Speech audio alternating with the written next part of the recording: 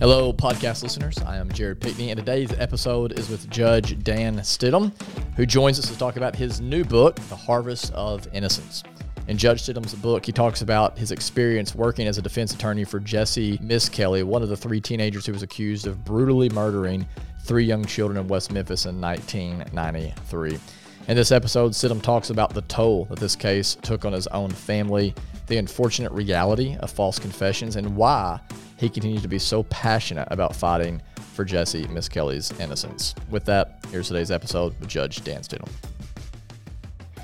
Dan Stidham, welcome back to the podcast.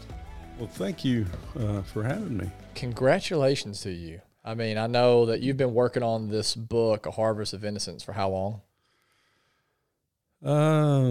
Ever since it happened, actually. I've been keeping memos and taking notes, and of course I have my file back, and but working on it fervently since June of 2014. Wow. For those who aren't familiar with the story, and I'm surprised how many people that I still meet, they just aren't familiar with it, because a lot's happened. A lot of years have gone by. So there's some people that just did not live in this area, or they were just younger, so they didn't watch, obviously their parents were protecting them from this story when they were young. And so right. I know we're on a little bit of limited time here because you're about to be doing a book signing. But can you recap for those who are listening to this, in 5 to 7 minutes, whatever it may be, this story? How would you sum up kind of what happened? What's kind of the bare bones? What do they need to know about this story? Well, the book, first of all, the threshold issue would be the book was written not about the case in so much as it was my memoirs about the case. Yes. So you said you were about halfway through it. You probably noticed that I didn't even talk about the Eccles and Baldwin trial because I wasn't involved in that. Sure. Once we settled on a nonlinear narrative where we weren't going to go just this happened, then this happened, then this happened, I tell people to think about the movie Titanic or the first and third seasons of True Detective on HBO. It's the older police officers looking back at the younger police officers when 30 years earlier, 20 years earlier, whatever it was. And so it was, that's, once we settled on that, everything just gelled. I mean, and the assumption we made, and perhaps incorrectly, is that people who are going to be attracted to the book have probably already seen the 4 documentaries and the feature film, which was not based on truth and fact. But that was our premise. So one of the things that I did is on my website, danstidham.com, is I put a very detailed timeline of the case so that people could see how it progressed. That's helpful. But it didn't take up any book space. Sure. And that's also why we don't have an index, because every time it got reformatted to put it into a different format, all the page numbers were different. And I spent a week trying to put one together, and every time I would, I'd spend another week trying to redo it. And so we had a discussion, and Tom and I did, and we just decided to abandon it. Felt like it was unnecessary. The goals of the book is to not retell the story, because the story's been out there for 30 years. Yes. You can find the story for sure. You can. And some people have told me they've rewatched the documentaries before they read the book, or in preparation while they were waiting for Amazon to send the book. And as someone who is actually, you're in the documentary, I guess you would recommend it. Like you thought it was done well, represents the case well. Absolutely. The 3 HBO documentaries caught it from its inception to the very end with the Alford plea, and 3 different documentaries, Paragould Lost. We don't want to have one of those. No, Paradise Lost 1, 2, and 3. And then Peter Jackson, Amy Berg, and Fran Walsh produced a film which they were actually filming and editing when the Alford plea suddenly came about. I've never watched it. It's called West of Memphis, and it kind of condenses it all into a 2.5 hour format. Instead of spending an entire weekend watching 3 documentaries, you could actually watch West of Memphis. But I recommend all of them because they all have their factual, straightforward. And if it wasn't for those 3 HBO documentaries, I wouldn't be sitting here talking to you today. Yeah. Well, when like I said, I'm halfway through the book, and the tone, and I mean this in a good sense, the tone to me is I can sense in you as you write it still, for a lack of a better phrase, almost what feels like at times a righteous anger. Yes. There's still a lot of passion. You should have seen the first draft. Yeah. You did not hold back at all. And I'm curious, you talk about this in the book, but for those that have not read it yet, why so much anger? Why so much passion still to this day around this case? Well, in all honesty, I should have won the case straight up at trial, but the trial judge would not let my experts testify. And then he said they weren't qualified. And then in the next trials, a few weeks later, he let a Ohio retired police officer with a mail order PhD, where you literally just send them the money and they send you the diploma. Never stepped foot on the campus. He qualified as a expert in the occult. And Judge Burnett's exact words were, even a third grader can be an expert if they can help the jury understand certain issues. And I'm thinking, why is a guy with a legitimate PhD from Cal Berkeley not an expert witness? Because he knew that he gutted our case. He gutted our defense. Where did all of that come from? You talk about in here a lot the satanic panic, which was huge, by the way. Yes. I remember in 93, I was 10, and I can remember, because I grew up in the church, don't let your kids go trick-or-treating. You talk about that in here. Yeah. Don't let your kids go trick-or-treating. The devil's behind every single tree. I remember us having even a revival, good old Southern Baptist revival around this time this happened, and there was a guy coming to the revival who was a student at Marmaduke who wore all black. And I can remember there being a fear, because it was around the time of all of this. Yeah. And everyone was terrified. That guy looks like Damien Eccles. Where did that come from? Where did that story originate, that these kids were, and they were pretty much kids. How was Jessie Misskelly? He was the oldest, right? For lack of a better word or phrase, the outsiders of the community, because they were Gothic.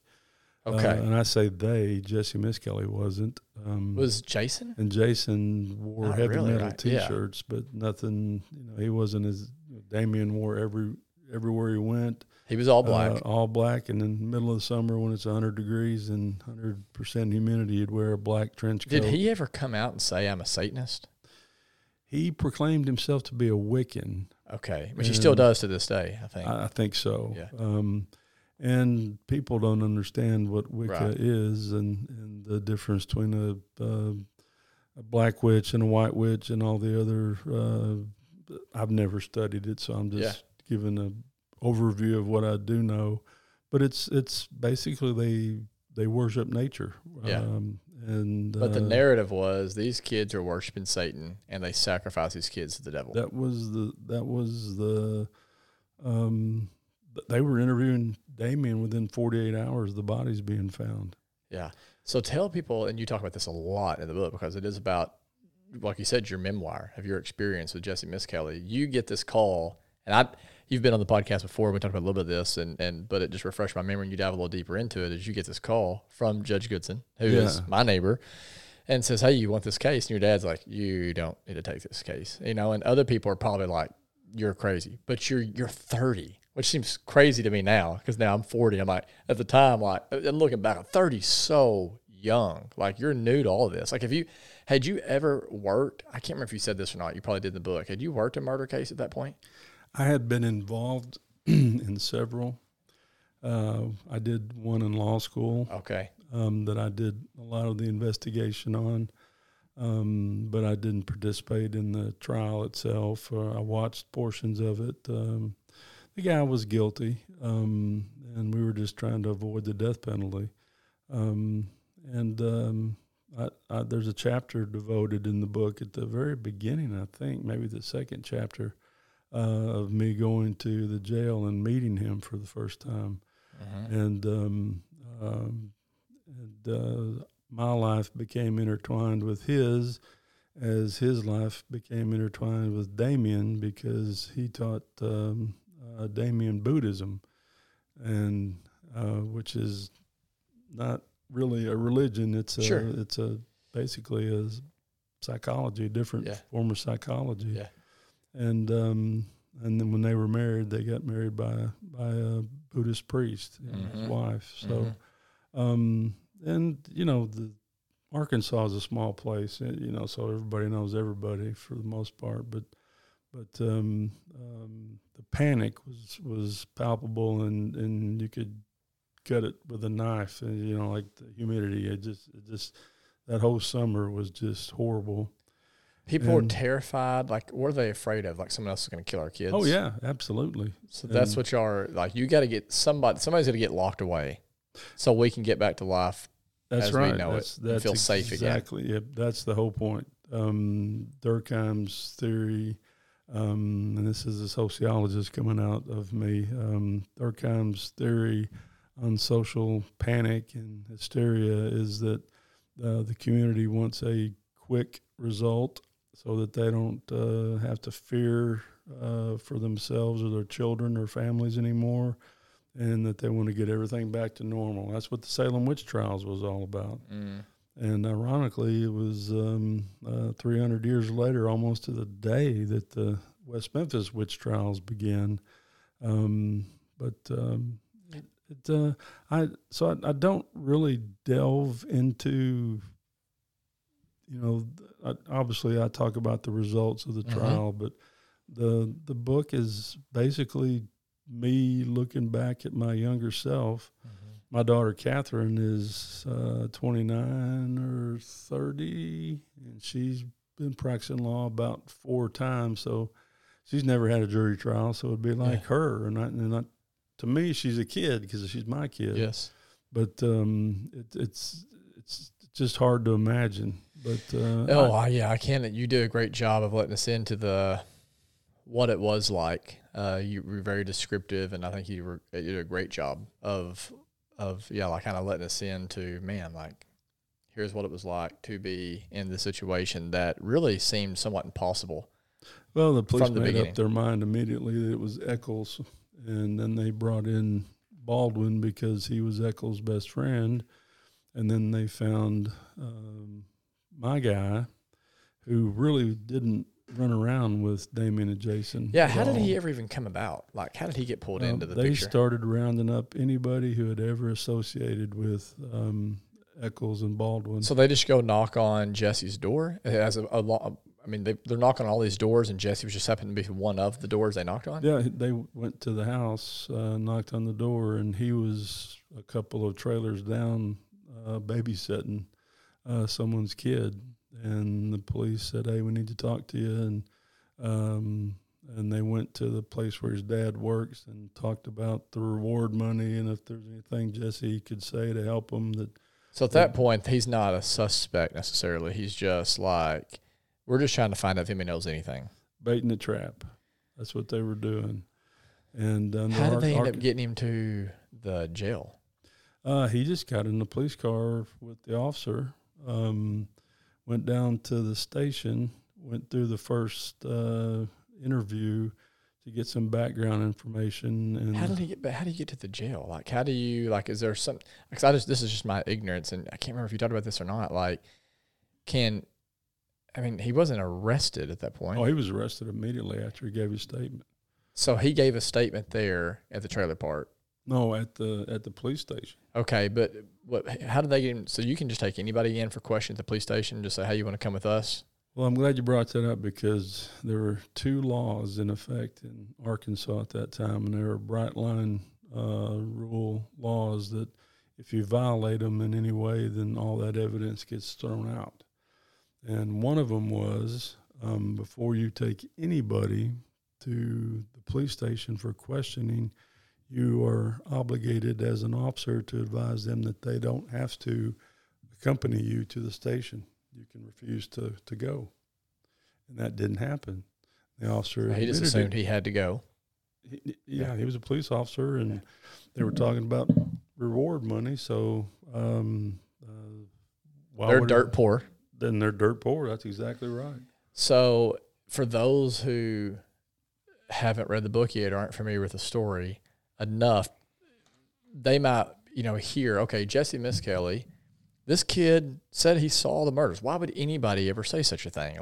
Unless they actually saw it. Why did, and you talk about this in the book, but why did Jessie ever say, I saw this happen? I saw Damien Echoes and Jason Baldwin kill these kids. He'd been there since about 9 a.m., and it was getting dark, so it was getting late in the day. They're talking to him all day? All day. No confession yet at that point? They told him, that ironically, they went and found his dad again and said, we'd like to do a polygraph on your son, but we need your consent since he's only 17. But they didn't get the parental consent for the Miranda warnings, which is required by law. And if you don't get it, the evidence is all thrown out. Wow. Automatic. So we had them on 2 different issues that they didn't follow the law. And so when Fogelman, the deputy prosecutor from Crittenden County, got over there and read the transcript of the first part of the confession, he said, I wasn't there, but I assumed that he had a conversation with the officer saying, this didn't happen at 9 o'clock in the morning. This didn't happen at noon. The kids were last seen riding their bicycles at 6:30 p.m. in front of the truck stop on the service road. They didn't skip school that day. Jason Baldwin was in school that day. So it was just all these impossibilities. So he sent him back into the room to get another statement. And when Gitchell walks in, he says, now, Jessie, you told me earlier this happened at 5 or 6. Was it 5 or 6 or 7 or 8? And he said 7 or 8. And that was enough. So how long did it take you before you started realizing something's up here? About 90 days. Okay. So first 90 days, you're still like, I don't know. He could have been there. And I'm just here to learn the facts. At that point, the phenomena of false confessions was in its infancy.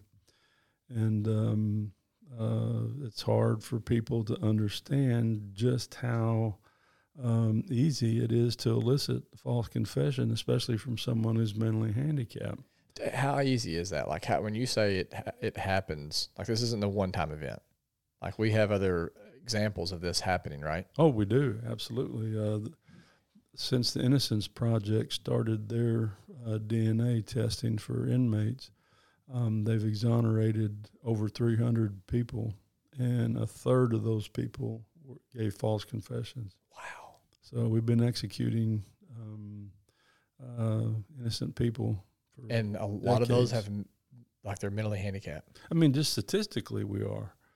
And yes, most of those people could be considered mentally handicapped. Wow. There's even cases involving college students who've cracked under the pressure. And I go through the different types of false confessions in the book, and people can read the difference. But Jessie's was a coerced, compliant confession, as I recall.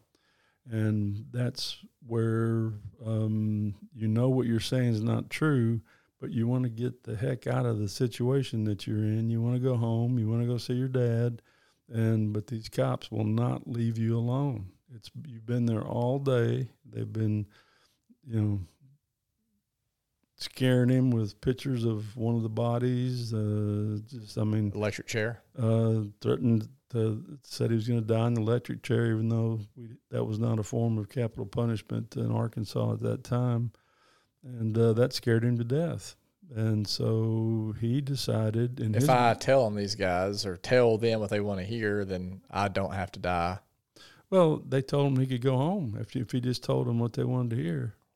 So then even though they had the ability to completely videotape this thing, the whole thing from the beginning to the end, they turn on an audio tape recorder and record it, and Jessie can't get it right still. He still says they were tied up with a brown rope when they weren't. It was shoelaces, their own shoelaces. He got everything incorrect. And what they should have done, what a real highly trained police officer would have done, is take Mr. Misskelly to the crime scene and say, point out where all this stuff happened. And he wouldn't have been able to do it unless they went over there and said, right here, right here, right here. So he was just parroting it back. If he would have been proven innocent, would there still been a trial for Jason and Damien? I doubt it. Huh. Well,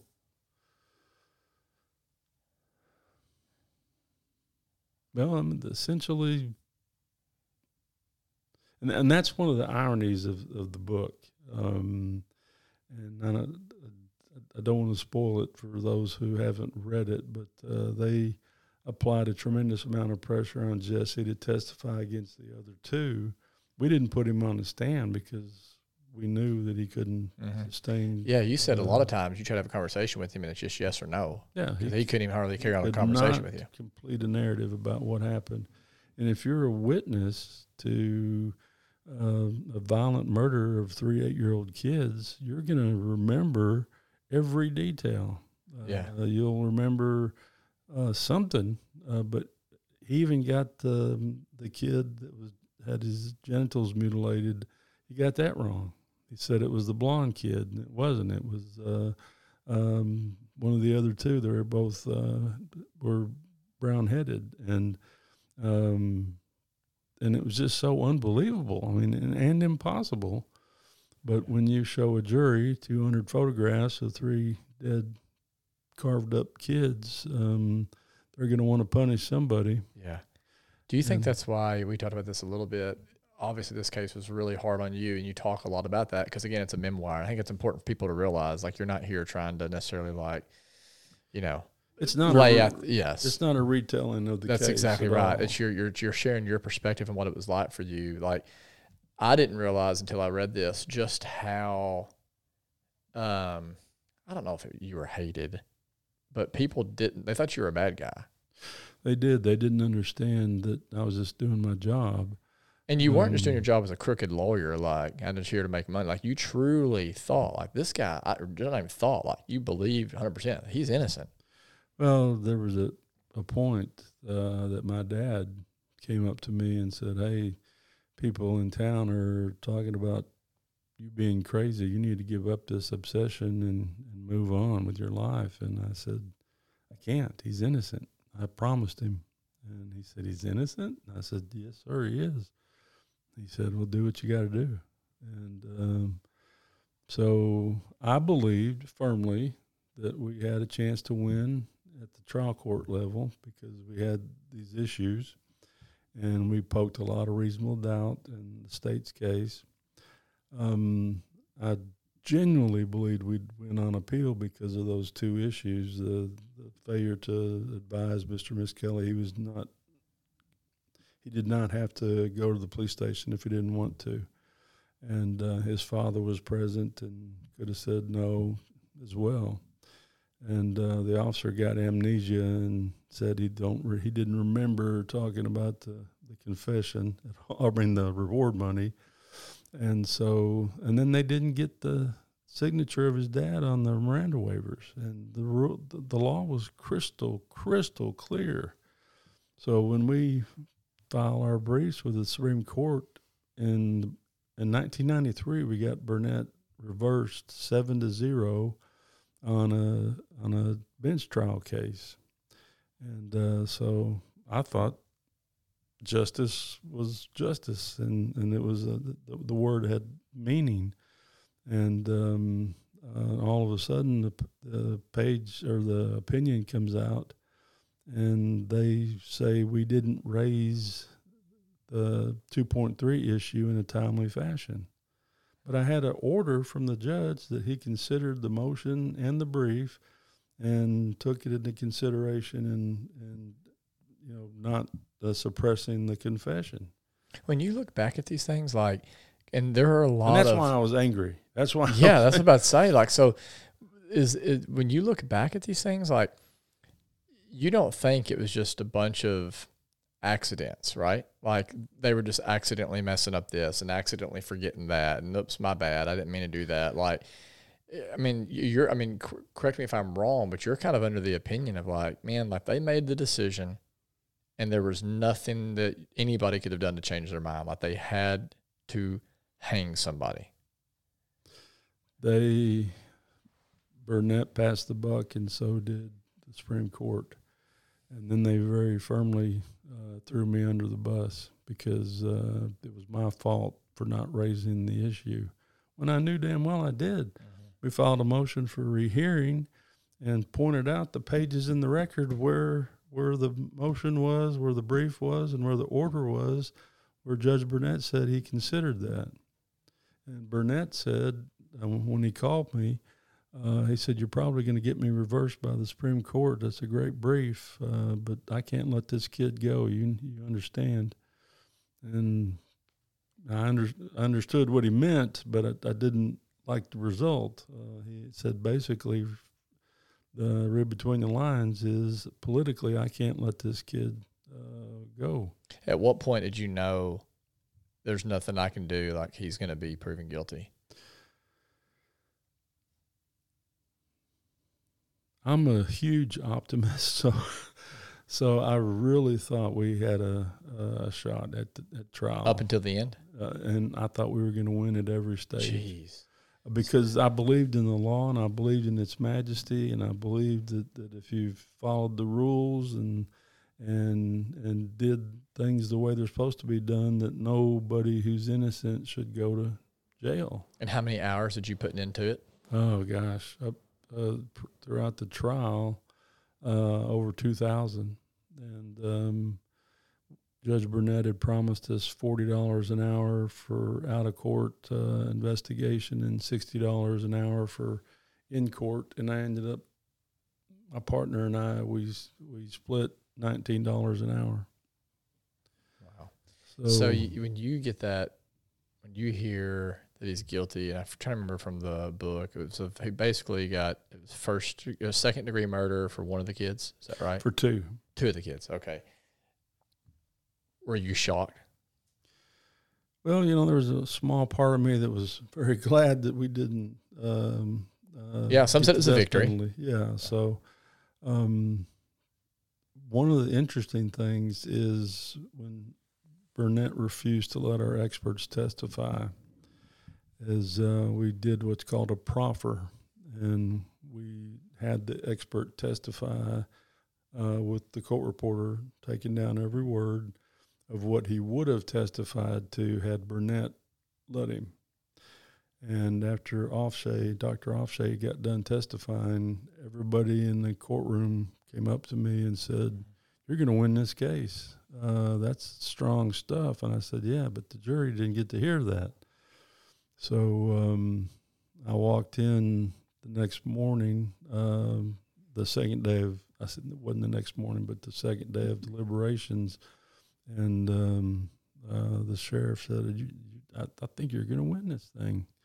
I know the first vote in the jury room was 4 for acquittal, and I said, "How the hell did you know that?" And he said, "I ain't going to tell you. I'm just telling you that's what I heard."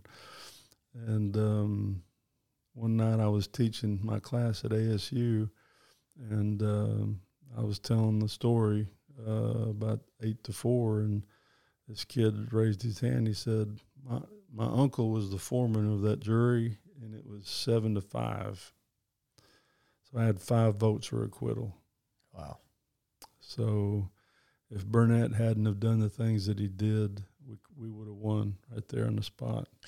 You talk about the drive home, and I'm glad you mentioned that, because I had wondered, like, you just got to see the human side of you of, like you said, you didn't really say anything. Nobody said anything. Nobody said a word, yeah. And then I think you just kind of said at one point, like, you just finally just wept and broke down and was overwhelmed by the situation. Can you talk a bit more about that? Like, none of us will ever know what that's like. Because you truly felt this kid was innocent, still feel he's innocent. You did the best you could. You think justice is going to be served. You've put 2,000 hours into it. You've sacrificed a lot, right? A relationship with wife, kids, because like, you had to put everything on hold. Like, this was that, right? You're young. Like, when you look back at that, like, can you talk about how you think that's impacted you, like, even to this day? Yeah, I remember that day very, very vividly. And I got home, and I just had this massive emotional release of what I considered to be a failure. Mm-hmm. And I immediately started going through what could I have done differently, what should I have done, and how could I have prevented this from happening, and I questioned very long and hard whether I wanted to be a lawyer anymore, because I didn't want to be part of a system where truth and justice were just words. You questioned a lot, right? You're like, man, I questioned God. I questioned a lot. You questioned a lot of things. I did. And I basically slept all weekend, and I got up and I reminded myself that I'd made a promise to my client, and that I was in for the long haul. I just didn't know how long the haul would be. And you continued to fight for him all the way through. And for those that don't understand, he and Damien and Jason eventually, I guess, settled for what's called the Alford plea. Is that right? Yes. And in short, I mean, it's in layman's terms, you're basically saying I'm guilty. Still, you can't say I'm innocent, but you get to it's like a tie football game. Everybody can claim victory. Yeah, you can't. The state didn't lose, and we don't lose, right? State's still right, but we get to go free. And they don't have to pay reparations to these kids for the 18 years and 78 days that they lost. So all the bad guys that knew that there was no case, there's no such thing as satanic ritualistic homicide. Yeah. All these experts said it was animal predation that was the wounds on the bodies. They knew. All they had to do was say, hey, we made a mistake. We're going to let you go and dismiss the case. And here's $2 million for you, $2 million for you, and $2 million for you, or whatever. That's the right thing to do. But they just dug in deeper. And the way that it worked out, it gave them cover to hide behind. And some people, there's that small group of people that'll always believe that there's no such thing as a false confession and that they did it. They'll fight you to the end. Yeah. I had one guy from Pennsylvania that was harassing me. Wasn't threatening me. It came close. But he would send me an email, and it would always say, I'll never contact you again, but then I get another one the next day. And he was trying to get me to go on some of these podcasts with these crazy people that think they did it, and I refused. And basically to debate them. Yeah, and I never even responded. So the last one got really close to being a threat. And basically, I was going to die in hell for representing a child killer, and so I called my son-in-law, who's an expert at locating people. He's a deputy prosecutor in Northwest Arkansas. And within 10 minutes, I knew the guy's name, knew his wife's name, where they both worked, where they lived, what their kids' names were, what cars they drove. And if I ever hear from him again, I'm just going to send the local police right to his house. Do you think that, I think I told you that I had someone reach out to me, even about having you on the podcast, that was just kind of like, you should be ashamed of yourself for having him on here. And I asked for a book. I was like, hey, I'm open to either side. I've got no like skin in this game, right? I want to know the truth, so it's not like I'm just like, you and me go way back and I'm like, whatever Dan believes, I believe. It's like, I just want to know the truth like anybody else does and like you do, and stand for that. And so I asked this guy, send me a book from another perspective. And, he sent me an article on the internet, and it's like, I'm curious, like, why do you think there's not a lot said from the other side? Like, you don't hear I've not heard anybody on the prosecuting side or anybody really. You said there's a small group that's still like really passionate about like, oh, they're guilty. But I've not seen much out there, and I've certainly not read anything from somebody that worked the case. And that's one of the things in Paradise Lost 3. They interviewed Gary Gitchell, or he said in the film, they were doing his deposition in the Natalie Maines Dixie Chicks defamation suit. Mm-hmm. And Gitchell didn't want to be involved because he didn't want to get sued. But he made the statement, I wish I could sit down with someone and show them the truth so that they'll understand these kids are guilty. So when the reporter from GQ magazine called him so that he could sit down and hear his side of the story, he wouldn't return the phone call. They always talk about this hidden evidence, but they're sworn that they can't talk about. Yeah. And so that creates this self-fulfilling prophecy in their regime of truth is we want to be able to hide behind this Alford plea. So my book had several goals. One was to tell about what happened with me and how I traversed through the case. The second thing was I wanted to completely make it understandable in layman's terms just how bad Jessie Misskelly's mental disabilities were. And in fact, when I sent the new report that we'd gotten, I sent the chapter that I wrote to Dr. Durning, who was the psychologist, our post-conviction psychologist. And I said, would you just kind of take a look at this and make sure I haven't misquoted you or done any, I don't want to misquote you or say anything that's not true. And a couple of days later, he texted me or emailed me back and said, he said, no, it's perfect. Everything in there is exactly right. He said, but why are you so pissed off? And I said, what do you mean? He says, just the tone is so, you're pissed off. And I didn't see it, but he did. And so I had to go back and start realizing that even though I had the right to be pissed off, I couldn't tell it from that perspective because nobody would believe it. But they would think I was just, trying to tilt at windmills instead of telling what really happened. But everything that's in that book, I can prove. I have the documentation. And if someone wouldn't talk to me on the record, because they didn't want to get involved in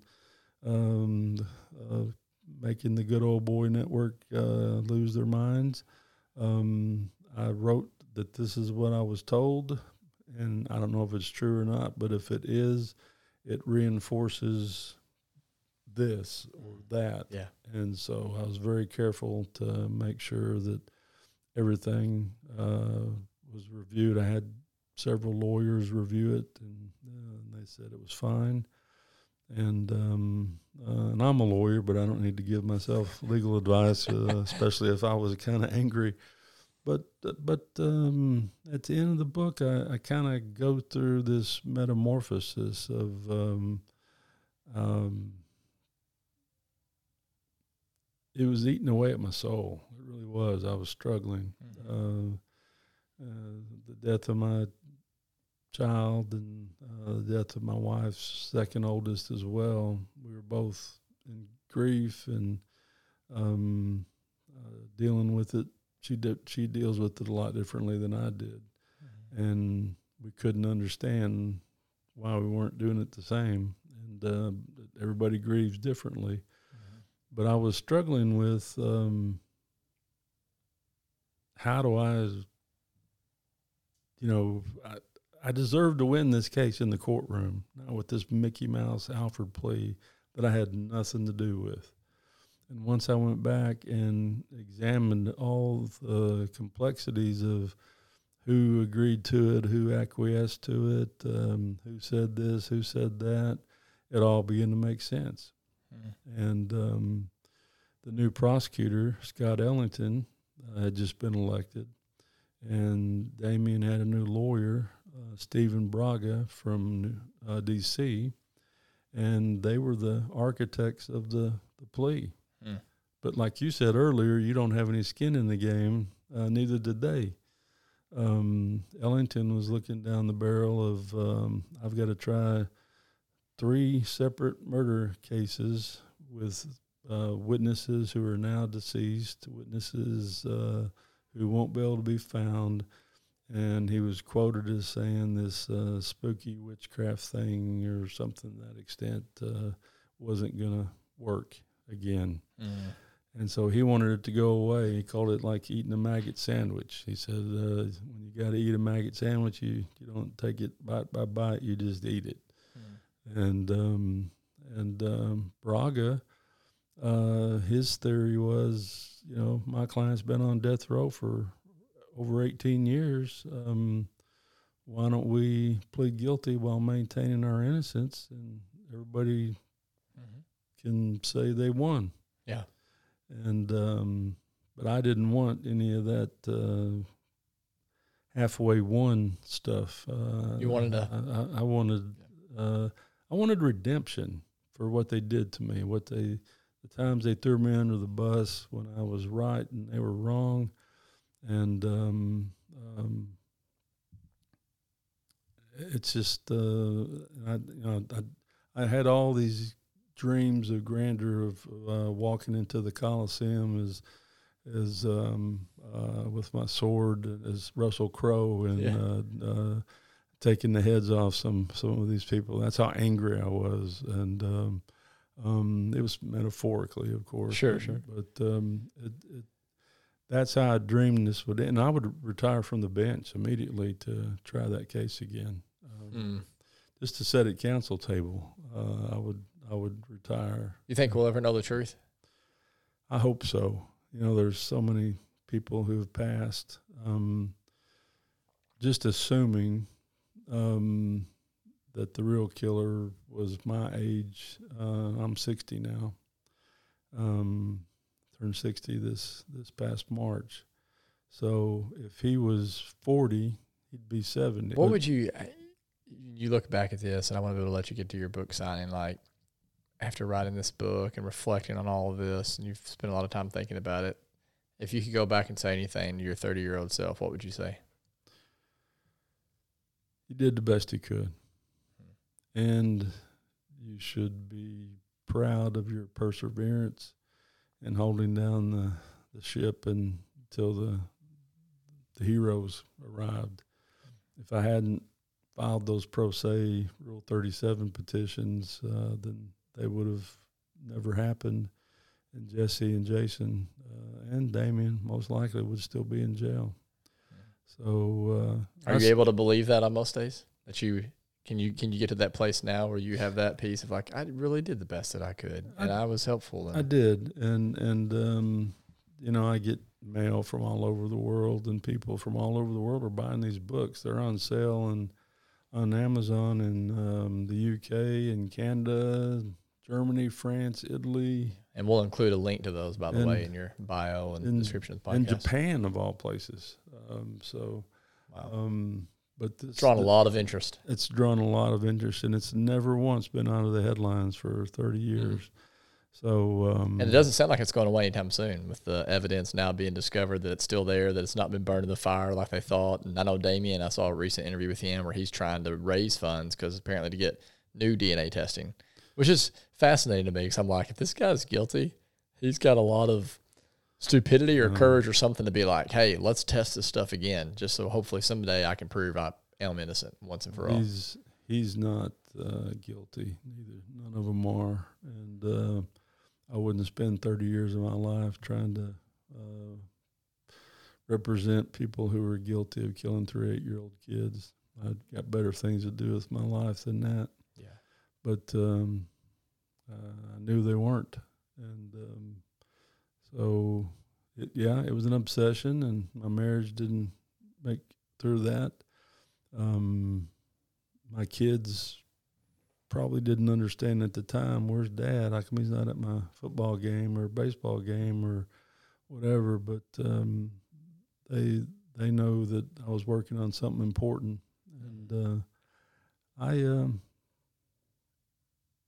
to a T, all of them understand that, and especially Chris, the son I lost. He couldn't wait for the book to come out, and I'm really disappointed he didn't get a chance to see it. And I took a copy to my mother the other night. She's been excited about reading it, and the print was too small, so I don't know how we're going to get that done. It's a magnifying glass. I guess so, but she's in poor health, and my dad is he's got lymphoma, but he's in remission and doing well. Well, I'm glad that you spent the years and the time to get this out there. I talked with one guy that said he read it an entire day because he couldn't put it down. And I know a lot of other people. I mean, I'm glad you're getting the feedback that you're getting. To let you get to the signing. One last question I have is, you said that you had some goals, obviously, when you set out and you wrote this book. Like, what if there was one thing that you hope people take away from it? What would that be? To understand the fact that there is such a phenomenon as false confessions, and they're real, and it all depends on how the conduct of the police are. If they use the Reed method, which is common, if you read the book on the Reed method of interrogation, it says in the front of the book, if you follow this guideline, you will get a confession. But it doesn't say you'll get a real confession. It just says you'll get a confession. And if you watch a lot of the true crime stuff on TV, my wife's addicted to it. She watches it all the time. And that's how I got to my suspect, because I was walking through the room one night. She was asleep, snoring, and Forensic Files came on, and I got my attention because this woman was asked to identify her child, the skeletal remains, and she said, "That's not my kid's pajamas." And so it was a dump site. And so the more I learned about that guy, I can place him in West Memphis killing a prostitute the year before. So I got some work to do. So your work's not done. My work is not done, and I believe it was an over road truck driver. I think I remember you saying that on the podcast. It's the perfect job for a serial killer when you think about it. You pull into a 10-acre gas station, restaurant, and you sleep back there in the back, right next to the woods where these kids were, and those bindings, the shoelaces, left wrist to left ankle and right wrist to right ankle. If he was trying to keep them from running away, all they had to do was like handcuffs, just reach under, and you're fully mobile. Those weren't restraints. They were carrying handles. So I picked 2 up at a time. dumped him in the ditch, and then went back and got the third one, got in his rig, and was 6 states away before they found the bodies. You say truck driver, you mean like just A, or is there like one specific that you have your mind and your sights on? Well, the person who's my suspect was an over-the-road truck driver. Still alive? Doing life. Yeah, he's in prison. Oh, you say he's in life. Okay. Yeah. I remember you saying that now. He is unique in that most serial killers have an MO, the type of person that they are stalking, blondes, brunettes, green eyes, blue eyes, whatever the case. But very rarely do you see one who has, across the spectrum, it doesn't matter.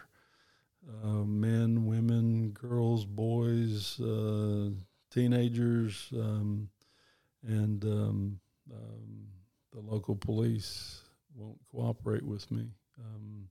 So I had to go around their back and do some intel, but I got what I needed. So eventually, to catch someone like that, you have to try to basically match DNA, right? That's how we're going to do it these days. I mean, it's like that's why I'm hoping Damien's petition works. Why is that so difficult, by the way? Like when you got guys like Peter Jackson and all them backing you, like how much money are we talking about that you have to? Cause apparently, it's very expensive to do these tests. It is, and I don't know the exact amount, but it's very expensive. I would say, probably 50,000 at least for each that's item like nothing tested. For some people, right? Drop $50,000 just to test that DNA. He wouldn't have any problem raising the money, but we just got to get access to it. The problem is the Alford plea was the end of the case. It was the finality of it. And the statute, the DNA statute in Arkansas says if you are in prison, you have access to DNA testing. But wow. So like if this stuff would have came out while they were still in prison, if we'd found out, the evidence wasn't destroyed, if we'd found out the evidence was not destroyed, because we thought it was, right? The evidence back in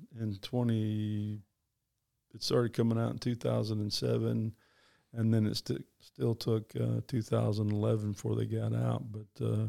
But I mean, the evidence that was just recently discovered. It was available then, but the technology that we have we didn't now, have, right, exactly. So technology keeps accelerating. Yes. So I can see both sides of the argument, but what I don't understand is why not let him test it? Yeah. Why not? Awesome. Well, we're getting the cue over here that it's time for you to sign books. Well, so thank you so much for coming on. Thank you for writing the book, sharing your heart.